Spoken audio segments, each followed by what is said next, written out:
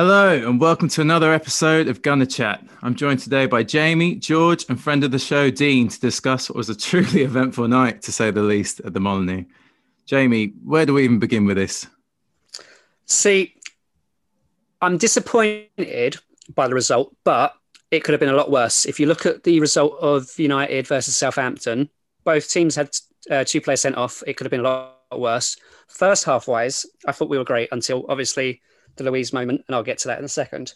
Xhaka, absolutely brilliant. Could have easily scored with that side of the foot shot, then had the goal ruled out. I thought Pepe played really, really well. Obviously, half-time sub because of, again, Luiz. But my problem with Luiz is, yes, it was a red card, but is he mainly guilty because of who he is? Well, let's come on to the red in a minute. Let's maybe start off with how we started the game. I mean, straight away, first minute, Partey straight over the top. That looked like something straight out of the training ground, didn't it? Saka, great run in behind. Should have scored though, really, shouldn't he? Yeah, he just kind of sliced through it and got the ball curling the wrong way. But, you know, like the form he's been in recently, you would have thought he'd put that back in the net. But, you know, then he had a second chance 2 minutes later. And then was it a third that was then disallowed like 10 minutes later? Yeah. I mean, would that be a fair criticism of Saka? I mean, as great as he is, sometimes the finishing is maybe a little bit off what it needs to be. What do you think? The first shot, he was under some pressure. So, you know, it was 30 seconds in. So I don't think we could be too hard on him. The second one was a good save. And of course, the third one, he did put in the back of the net. Yeah, just marginally. Lacazette was offside in the build-up, wasn't he?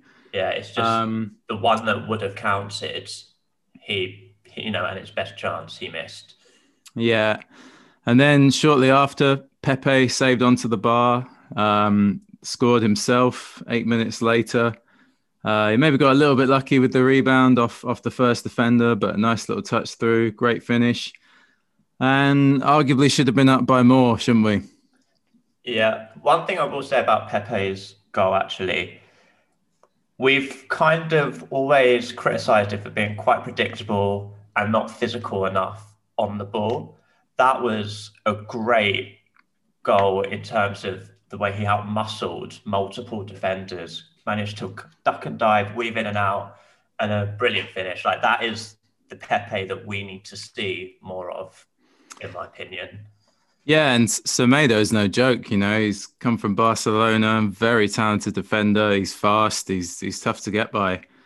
Dean, coming to you. What did you make of the first half? Moved the ball well. There was a difference in playing out from the back and also humping it long, which we've not always been good at. We've been caught by high presses at the back a few times, but there was a good variation in play. But I suppose it's already been hit on that what changed the first half came at the end of the first half. But Pepe's grown into himself and into some confidence in the game, which is nice to see. Beating players at a snail's pace inside their own penalty area, it's not an easy thing to do. And yeah, great finishing, but is he where we want him to be at this stage of his first season? Who, Pepe? Yeah, not really. But it's an investment, and the question begs, is it an investment we continue with? Well, it's 2 goals in 3 games. I think he's done better on the left. I think he was moved back out to the right for the United game, wasn't he? He still looked lively. I think he caused Shaw a lot of problems, who again is quite quick himself. Was unlucky not to have a second goal in the first half yesterday. But, you know, I just think with that first half, is there a question, should we have killed the game sooner? I think so. Yeah. After the 20 minutes, that's where Wolves started to settle in a bit. They started to play the ball around, press us, cause us a few issues. But, you know, within those 20 minutes, we had 3-4 solid chances. And only putting one of them in the back of the net, or 2 of them in the back of the net, but 1 disallowed. You need to be taking these chances because you don't know what happens in the next 20 minutes. The referee had the whistle in his mouth to blow for half time, and before you know it, we've got a red card, a penalty, and it's 1-1. It's a completely different game. How many times have we had to say that this season, though?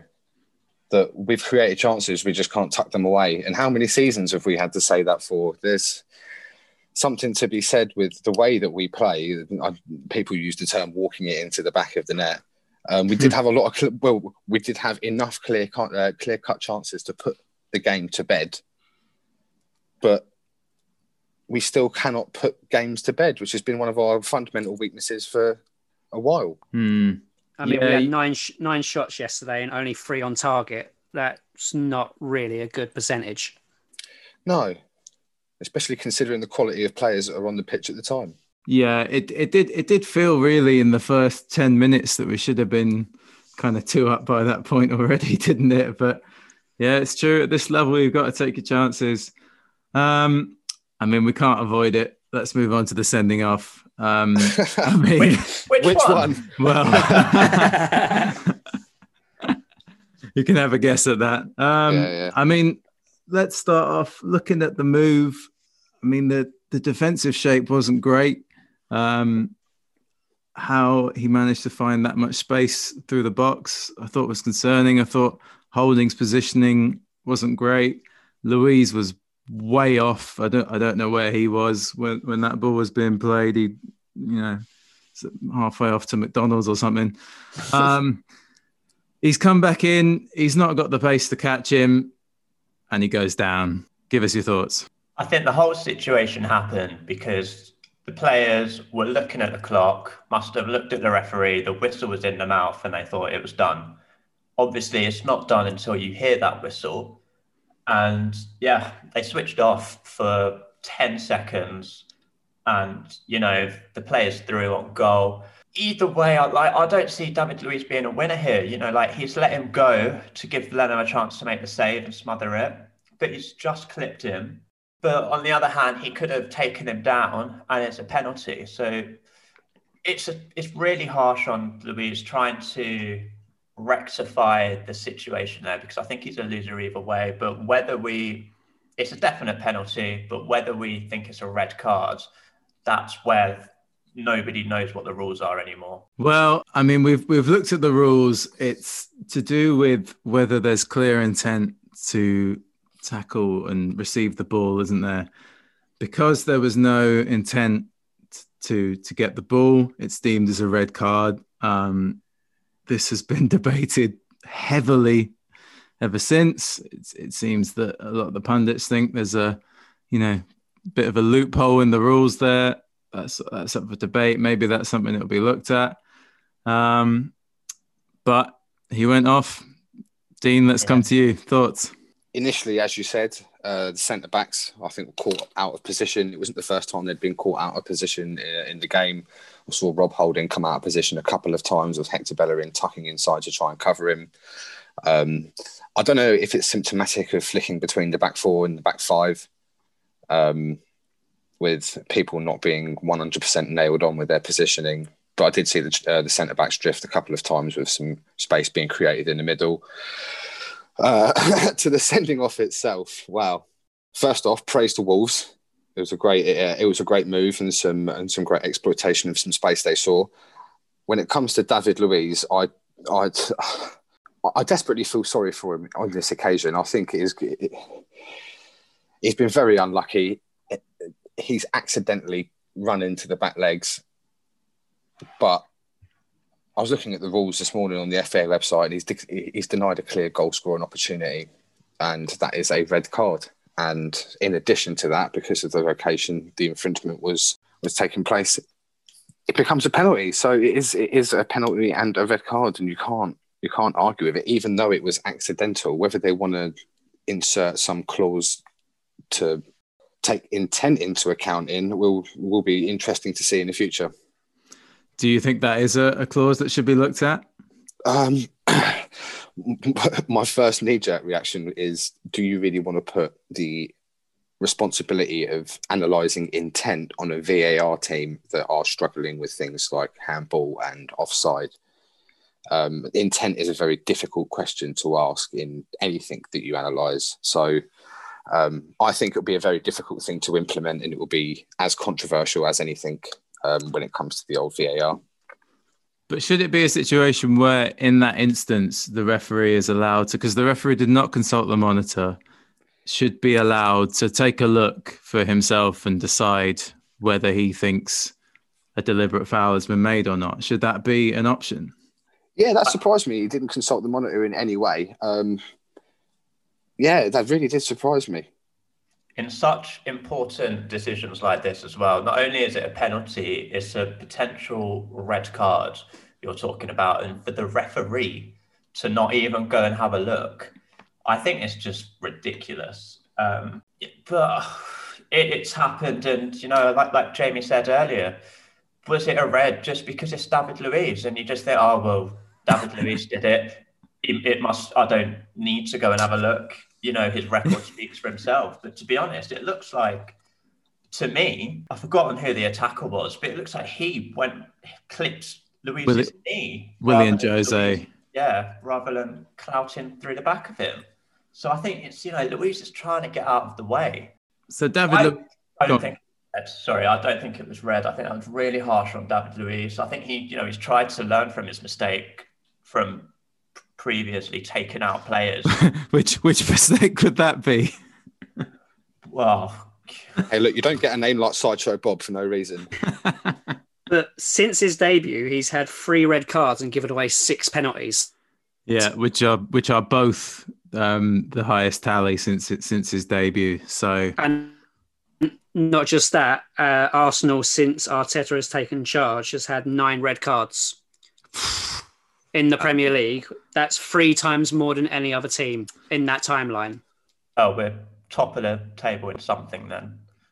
Yeah, and when you think we've actually had 4 months of no football, he's been here, 13 and a half months? That's pretty much a red card a month, isn't it? Discipline is a massive issue at Arsenal at the moment. Huge. Yeah.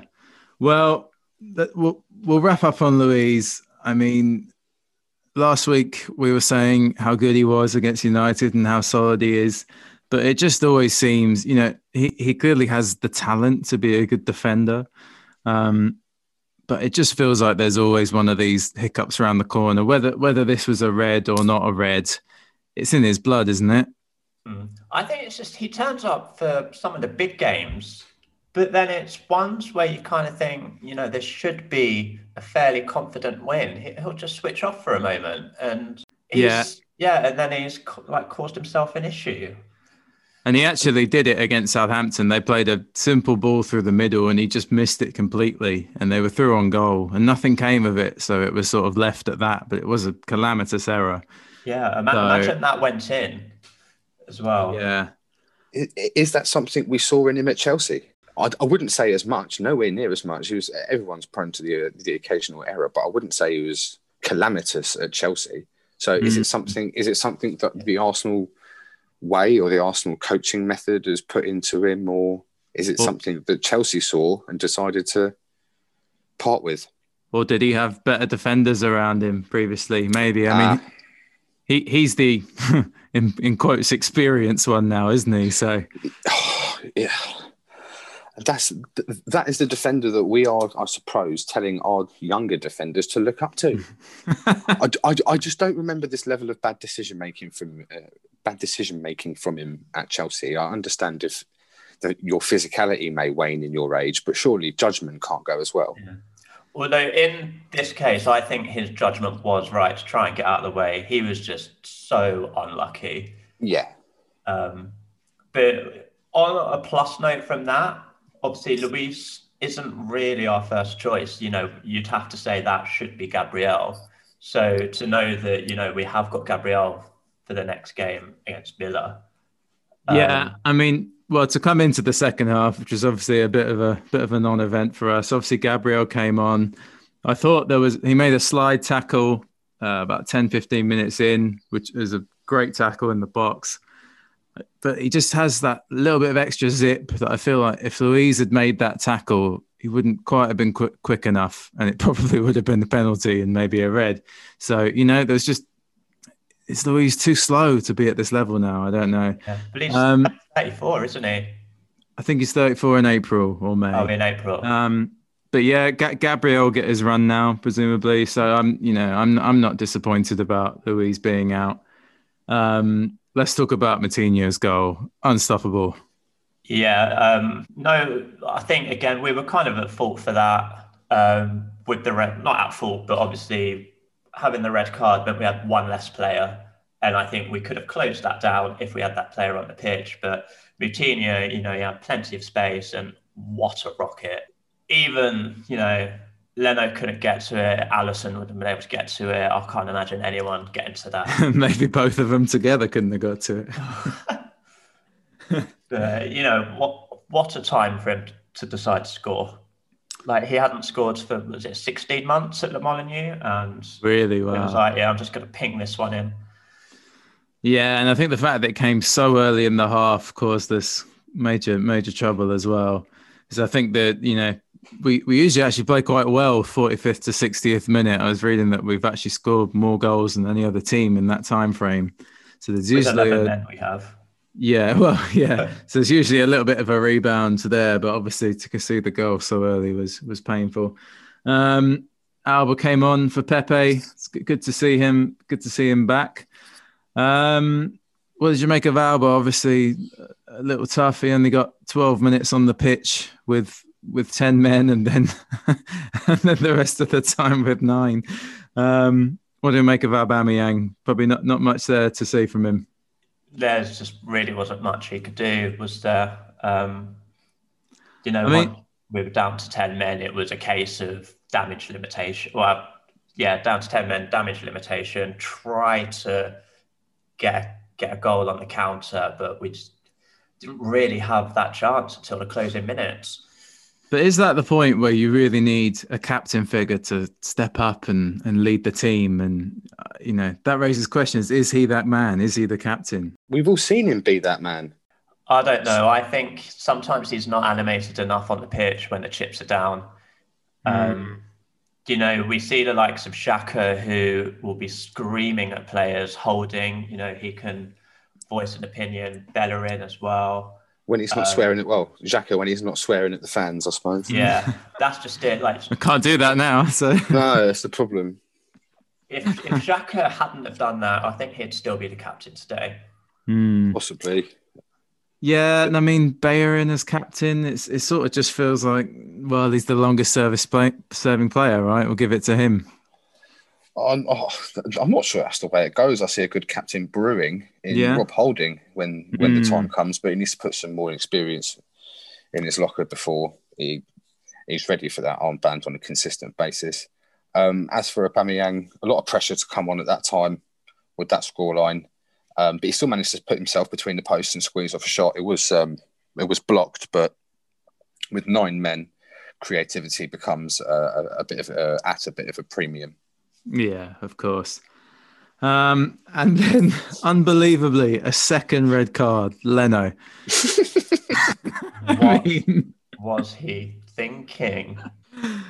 Well, yeah. The judgment was so poor. You could see the intent. I think he was going to come out and try and header it, but by the time he'd got to the ball had almost passed him. So the only option he had was to try and use his arm to hook it out. Unless he was going to attribute that to Diego Maradona, I don't know what he was thinking. I mean, we could maybe, as devil's advocate, say that the surface was getting a bit wet. Maybe put him off a bit. It's a bit of a stretch.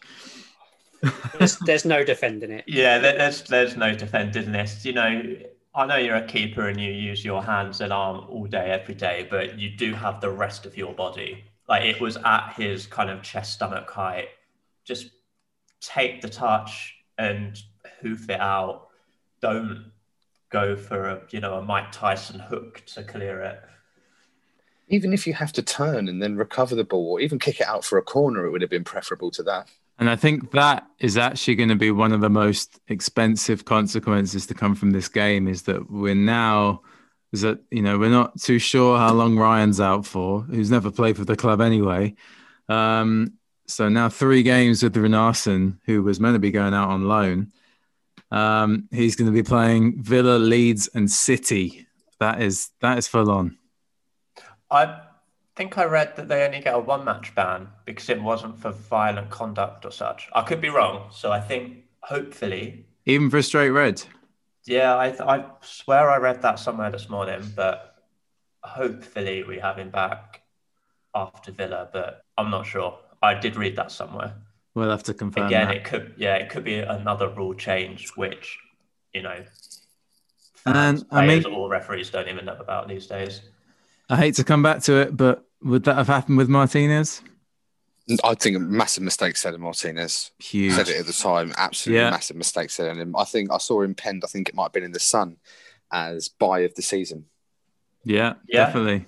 Yeah. What I find funny and ironic is we're now in need of a good backup keeper, and we're playing the team that we sold our good backup keeper to. I suppose that was the key issue, though. He didn't want to be the backup keeper. He wanted somewhere where he was going to be number one. He's too good. I think, I don't know if he's necessarily a better shot stopper than Leno. I do think Leno's a very good shot stopper, but it's just the other stuff that Martinez brings. I mean, he just absolutely pings balls down the field, doesn't he? And finds players. He can pass out. Leno is not comfortable passing out with his feet. No. They still go with it, though. But, I mean, it would have been a huge call to drop Leno to permanent backup keeper, wouldn't it? I mean, Leno wouldn't have settled for that. It would have been one or the other. And I think Leno would go for more money. But in this climate, who had the funds for a Leno? It's like, if Martinez is going for 20 mil, Leno, given his kind of stature, is what, 30, 35, if not more?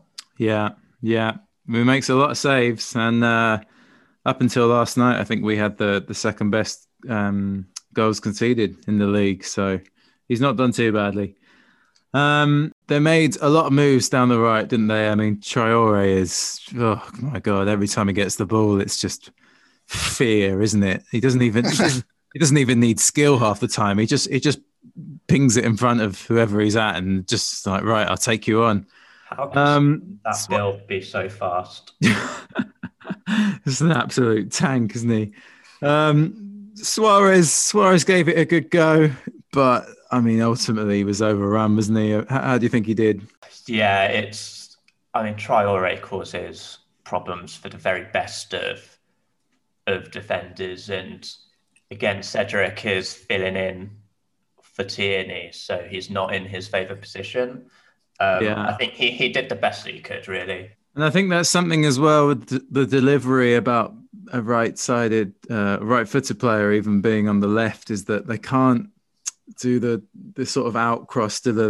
They've always got to cut back in, and it changes the movement of the ball, which is not as ideal. We clearly need Tierney back, but I don't know. We get different performances from Suarez. I'm unsure if he should be a starter.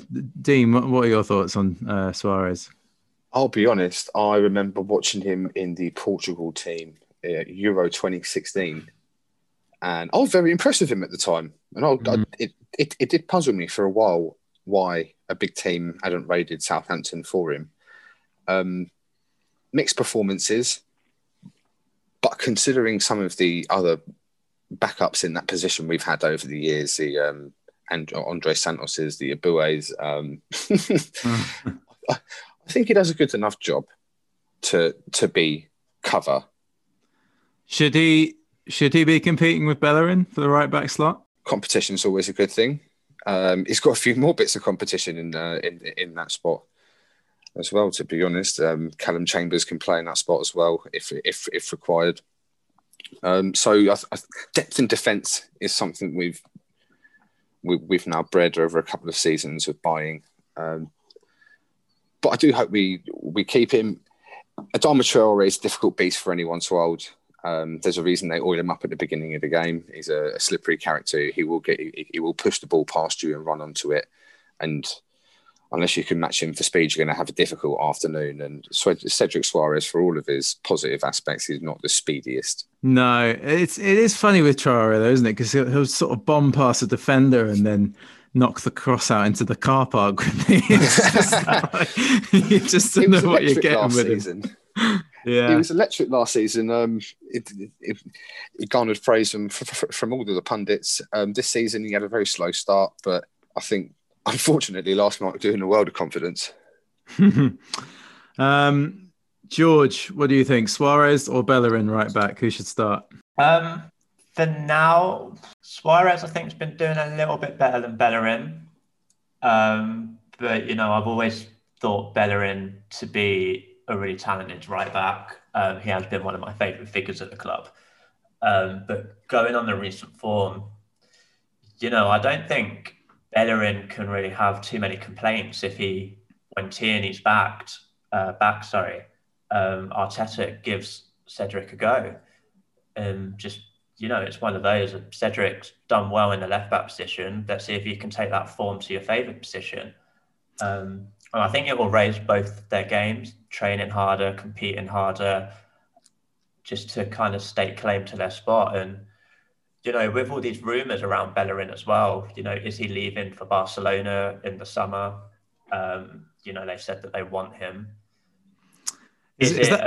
Sorry? Is that what happens? A player becomes captain and we sell them? Is that the routine? I hope not, because that is Aubameyang gone after just signing a big deal. But so a bit of competition. If on the off chance Bellerin does leave, we know that we've got Cedric, who has really worked hard to kind of fill that spot, and we may not necessarily need to go out and replace Bellerin because we've already got the replacement. And then Chambers moves into the backup, or I know Ainsley doesn't want that position, but he's also there. I enjoyed playing. I enjoyed watching Ainsley Niles play it right back for the brief stint he had. He wasn't too bad at it at all. He's good physically. He wants that position in midfield. Yeah, but would he play as a CDM though? I don't see him as a dedicated defensive midfielder. No, I think he's still yet to kind of craft out his niche. I almost see him like a new Ray Parlour, where he can do a little bit of everything without having to be specialised to one or the other. Yeah. Well, yeah, he's shown that versatility already, hasn't he? It's just he's not been able to get solid minutes. He's not been able to really stake a claim in the Arsenal starting 11. Going off to West Brom, I think, will be really good for him. He should hopefully be a guaranteed starter in that team. They're going to be slugging out a tough relegation battle, so it's going to be very, very physical. He could come back from that loan and replace El Neni, who we're not exactly over the moon with, are we? Well, I mean, moving on to transfers, obviously Maitland-Niles has gone to West Brom, Willock has gone to Newcastle, both on loan. We wondered if Nketiah or Nelson would go out. I never thought all of them would, but I did think Nelson might go. He didn't. Kolasinac has gone to Schalke on a loan deal, as well as Mustafi, who has gone the permanent deal. And of course, Ozil has finally gone. What are your reactions to the transfer business? Very busy window. Brilliant, in my opinion. Not only have we cleared so many players, we've also got a few in. I mean, the amount we've got out, Ozil, Mustafi, Socrates, Willock, Ainsley Maitland-Niles, Kolasinac, and Saliba. Not forgetting Matt Macy as well. He also went out on loan. You kind of forget he's there to make up the numbers. I think he went permanently, didn't he, Matt Macy? Or permanently. Well, there we go. But we've cleared £736,000 a week in wages. Massive. It is massive. And you kind of think, especially with, the pressures of the pandemic, keeping stadiums closed, that money is going to go a long way in taking this club forward. And I think if we now come across the right deal in the summer, we're going to have the funds there to take it. Fingers crossed. Yeah, and I mean, looking at people to come in, who needs to come in? I think we're right. We're a bit light in the fullback positions. We've got 3 fullbacks to play two roles. Tierney is often injured, unfortunately. What happens if Bellerin gets injured, as he sometimes does, or when he finally picks up enough yellow cards from not being able to take a throw in, which has already happened this season, amazingly. Surely there's got to be another fullback coming in. Well, they want Tariq Lamptey. Lamptey from Brighton. He was seen as the replacement for Bellerin if he went to Barcelona. But again, that's not where we need the cover, is it? Can Lamptey play on the left? I think he's mostly right-sided. So the left is where we need cover. Yeah. But I mean, I guess let's talk about, the players that came in January. So obviously, Ødegaard, the big one. Happy with that? Haven't seen anything of him, have we? On paper, happy with that? It seems to be something we've done a couple of times now. We took a punt on Denis Suarez a couple of seasons ago. Kallstrom. Oh God! Don't even get into Kim Kallstrom. We signed him with a back injury. He said he was absolutely shocked to learn that he'd passed the so-called medical. But turns up with his walking stick. We took a punt on Dani Ceballos and now Martin Ødegaard. So we seem to be fishing in Spain for young, creative midfield players. I hope he'll be the best of the lot. A couple of years ago, obviously, he was in all the papers being very highly rated. He was very sought after signature. Hasn't quite found a place with Zinedine Zidane. So I suppose it will be up to Arsenal to evaluate him. But is there a sort of growing trend now of us loaning players who are not quite living up to their potential? Yes. I was disappointed with the amount of loans we had out, really. I wish Kolasinac had gone on a permanent deal to bolster those numbers, but so be it. Mustafi, happy to go. Obviously, Mesut Ozil. I'm surprised there wasn't a party down Holloway Road. His number had been up for a long time, and I think he realised that he wasn't doing himself any favours sitting in the shade. So, thanks for the memories. It was good while it lasted, but unfortunately, it didn't last as long as we paid for it. So, enjoy Turkey, and maybe we'll see him in the Champions League against Arsenal. Maybe not this season, maybe next. I think he would retire before then. Well, how long is this deal at Fenerbahce? Is it 2, 3? Not too sure. Maybe it's a 1 year just to make sure they can pay the wages and they'll pick up an option. I think the wage issue will be an ongoing thing for Fenerbahce, so maybe he won't be there that long. I know when the prospect of signing Mesut Ozil was going, different fan groups were crowdfunding for the club. That's never not funny. I mean, thoughts on Ceballos? He had an all right sort of second half of the first season, didn't he? Post lockdown, he's really not featured much this season at all. He's not going to be permanent, is he? No, he hasn't quite cemented his place. As you said, he did very promising the tail end of last season with some good performances and some good assists, and I think he bagged a couple of goals as well. However, he hasn't seemed to replicate that form for one reason or another, but I don't think we've seen him enough for him to replicate that form. He's been kept out the side by Bukayo Saka and Martinelli and the others that have come back into the team since their injuries. Do we need someone more creative to play with Partey, though? I think back to sort of when we had Coquelin, who was sort of more solid, and then there was Cazorla, who was the maestro, wasn't there? And that was the partnership. Do we need someone who can, come up with a bit more creativity sitting behind, or is that less important with Smith Rowe coming in? I think it's with Smith Rowe and Ødegaard now obviously sharing that creative responsibility. I think it is less important because where you're meant to be getting your key passes. But, when we didn't have those players, it is a shame we didn't see the Ceballos that we thought we had at the end of last season, putting in some creative passes, making some good chances. But at the start of this season, when he has played, he's been sat so deep. At times, I've seen him covering Bellerin when Bellerin is pushing up the flanks. And you've got to think to yourself, like, this isn't what we've loaned him for. We've not loaned him to sit alongside David Luiz or Rob Holding or whoever. We've loaned him to create these chances. So unfortunately, I don't think he's been getting a fair run with his role in the squad.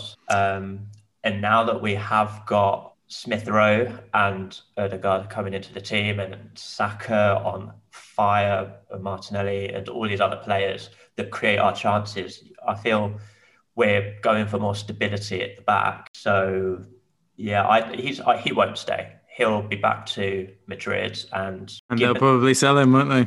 Yeah, I think they will. Madrid, I think they'll want to make a few big key signings in the summer. And if Odegaard goes well for us, I could see us putting a bid in for him. I'm absolutely convinced that Granit Xhaka owns copies of a Mikel Arteta sex tape, because how he's kept his place in the team, I do not know. It's weird. He has a massive scandal, and then he'll have a great few games when he's back. It's mental. I'm expecting him to deck the referee in the next match. 5-match man, and then he'll go and get a hat-trick. So we all agree that there is a place in midfield for someone. It just isn't Dani Ceballos. I agree with that. Yeah. And I mean, speaking of central midfielders, we've obviously got 2 out on loan.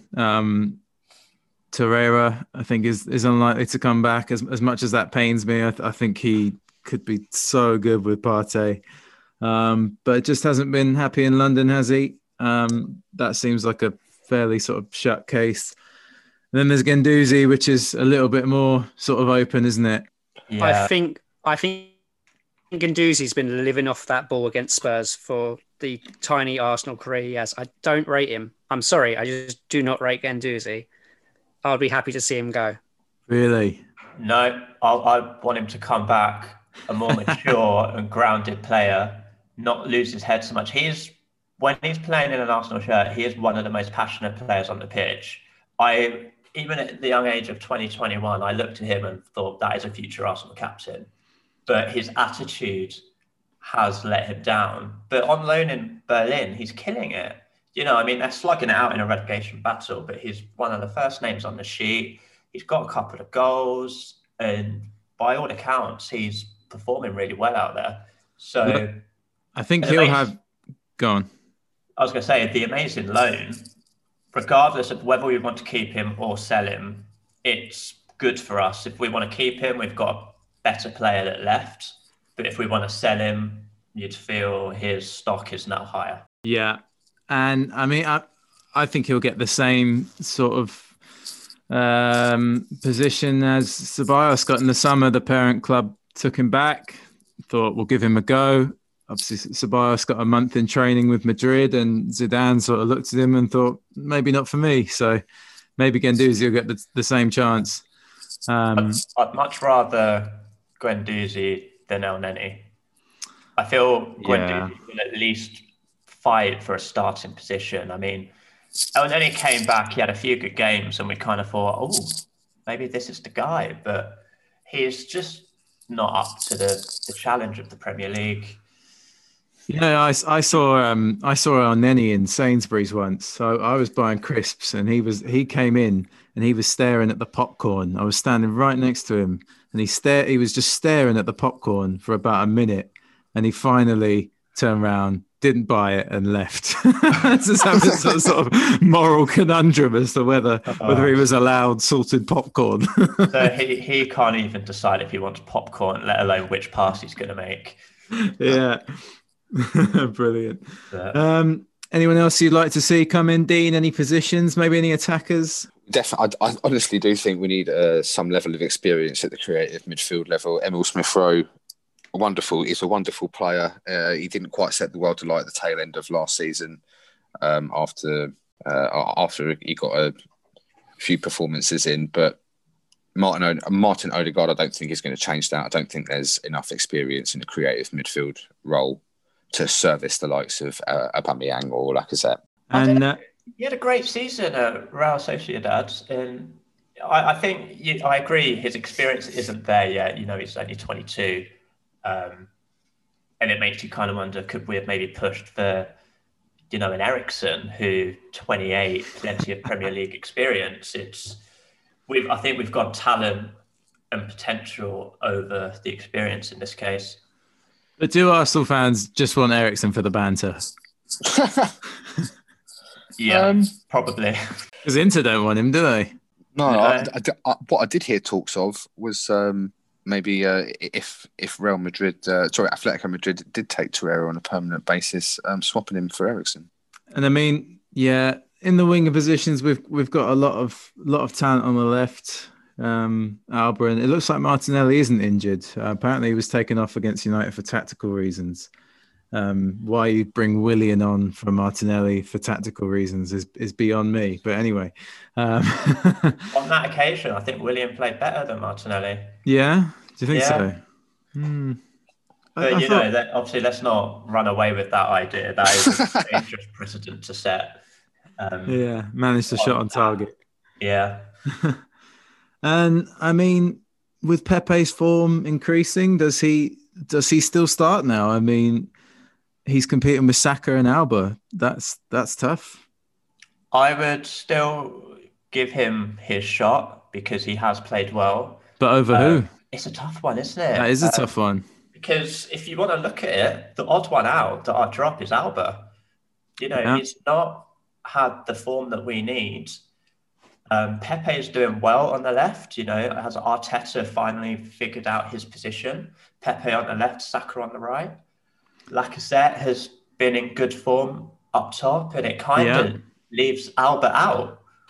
Yeah, and I mean that the game last night, he didn't come on to the 60th minute in the first half. I don't think there was any point where Arsenal fans were thinking, bloody hell, where's Alba? We're really missing him, Yeah. What I think the trick we're going to have to work out for next season is Alba's position, because a big decision is coming up with Lacazette. He's only got 18 months left. Yeah, that's right. Next summer. Yeah. Do we renew that for reward his form, or do we cash in because he's turning 30 this year? I think it also has to depend on where we finish this season. If we win the Europa League to get into the Champions League, because I think we might have to cash in on certain players. Yeah, that is a tricky one. I think, we'll wrap up on the game last night. I think it's a bad result. I don't think it's the end of the world because there were so many positives in the first half.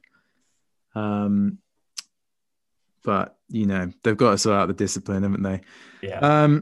Let's move on to Player of the Month for January. Busy month, lots of games. Dean, let's start with you. Who's your Player of the Month for January? It's only going to be one man for me. Yeah. Bukayo Saka. Controversial. He's given us the creativity, unpredictability, a level of energy up front that we have desperately needed, particularly in the absence of Gabriel Martinelli. So, yeah, Bukayo Saka for me, he's been the man with the plan all month, and long may it continue. Yeah. All right, George. Oh, it's a tricky one. I think I'm going to kind of split decision it, a 55-45 in Emil Smith-Rowe's favour. Bloody hell, did you not understand the question? Yeah, so obviously splitting Player of the Month between Smith-Rowe and Saka. As much as Saka has definitely gone on to the next level this month, I feel it wouldn't have happened without Emil Smith-Rowe. I think Smith-Rowe has been the key this month to turning this team around, providing that creativity that we desperately needed and unlocking all of these chances. I mean, we're scoring from all angles at the moment, and 9 times out of 10, Smith-Rowe's behind it. So I think just for that, Emil Smith-Rowe just edges it for me as Player of the Month. But yeah, top honour for Saka as well. It's true, but before the sort of turnaround in form, I mean, Saka was looking amazing, but playing in a team that was really struggling. And Smith Rowe came in against Chelsea, and that was when just everything started clicking, didn't it? So, yeah, definitely plays a huge part. Jamie, who are you going for? Well, there's no point in me speaking now. You both literally stole every point I had written down. I mean, you can share the opinion. It's the Croydon De Bruyne. It's got to be. He, as George said, he's brought out the best of Saka. If you look at all of Saka's goals, I think 3 of them were assisted by Mel Smith-Rowe. So I'll take your word on that one. Probably, yeah. Yeah. This is one of the benefits of the academy system, that when Emil Smith-Rowe comes into the team, he's not a new player to Bukayo Saka. He's a player he's played with for years. Yeah. The boys, I think it's an exciting time for them. Well, that's an interesting point about the Hale End Academy, isn't it? It's that it's the older generation that's going out on loan and not making the squad, and it's their younger counterparts that are lighting up the team. What's that about? You know, something. I think they're finally getting the chances now. Like, you kind of think, I don't want to sound unfair to Willock and Nelson. I mean, to be honest, Nelson unfortunately has not been given his chances. He has played well, but he's again competing with Saka, Pepe, Aubameyang, Willian, Martinelli. You know, that's 5 people. But you know, Willock's had his fair shot, and unfortunately, Emil Smith-Rowe has just come in and smashed it out of the park. Well, as a young player, that's what you have to do, isn't it? You have to, you know, when you finally get your chance, you have to come in and you have to make an impression. And, you know, I think most people's opinion of Willock is, he was all right. He ran around a lot. Sort of the same, same with Nketiah, isn't he? Like, yeah, with Willock and Nketiah, I never come away with a memorable performance from them. No. And, you know, Nelson, there's lots of videos of him, you know, doing nutmegs in training, but I'm trying to think of a time where he's properly gone past someone that's not in the Europa League. And, you know, I can't think of anything. But yeah, player of the month, I think I am going to go for Saka. He's just shading it just because of the contributions, and just whenever he gets on the ball, he just looks absolutely lethal. But Smith Rowe, honourable nomination. I wouldn't give it to him as the winner, but I think Rob Holding should get a mention as well. I think he's been very solid, and those clean sheets haven't gone unnoticed. Yeah, I mean, up until last night, Leno for me would have been in contention as well. But yeah, last night was February, George. All right then, fair enough. Leno is in contention for January. You know, he had a great month as well. So moving on from Wolves, which I think we're all pretty keen to do. Next up, Villa away. Good Lord, I never thought I'd say that's going to be a very, very difficult game. 2 seasons ago, 3 seasons ago, you wouldn't have blinked at Villa away, but now it's going to be it's going to be a very difficult game. Yeah, they're brilliant, aren't they? Just out of nowhere, they've become an amazing team. Without a first choice shot stopper as well. Yeah, I mean, it's gonna be a great game because we really have to go at them. We can't afford to draw now. We're, you know, catching up on points, but so far behind on the games played in terms of we've played more. What's interesting coming up is obviously they have 3 games in hand over us at the time of this recording. So it is a must win to close 3 gaps on them specifically. But Villa's games in hand will be played against Everton and Tottenham. So 2 other teams that we're competing against. Yeah. So I don't know what I favour out of those results, like draws all round, so we kind of close the gap. Yeah, you have to hope for draws. Most points dropped, isn't it? Yeah. I think Jack Grealish has been the most fouled player, or amongst them at least, in the Premier League this year. So my eye will be squarely on Granit Xhaka and how he tries to handle that midfield. Yeah, well, that's the question, isn't it? If we are going to take Villa apart, it has to be about stopping Grealish, doesn't it? Yeah. Why couldn't Louise have sacrificed his red cards for this game? Take Grealish out. No, come on, that's harsh. That's harsh. I do not wish pain on these players. But containing Grealish will be key. And, he rolls his socks down, but the boys are going to have to roll their socks up if they want to beat Aston Villa. Nice. Nicely put. On the spot. Yeah. I think we're going to have to go for him. We can't afford even draws now are of no use to us. We're so far behind. Leeds United have 2 games in hand on us. They're only 2 points behind. Yeah.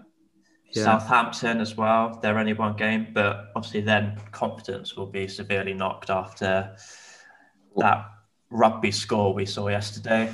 Well, they just don't care about defending, do they? They're just Southampton Leeds would be an epic clash. Yeah, Best defense is an offense in their eyes. Yeah. All right. Predictions: Villa away. It's going to be a tough game. We got to go for it. Jamie, what's your scoreline?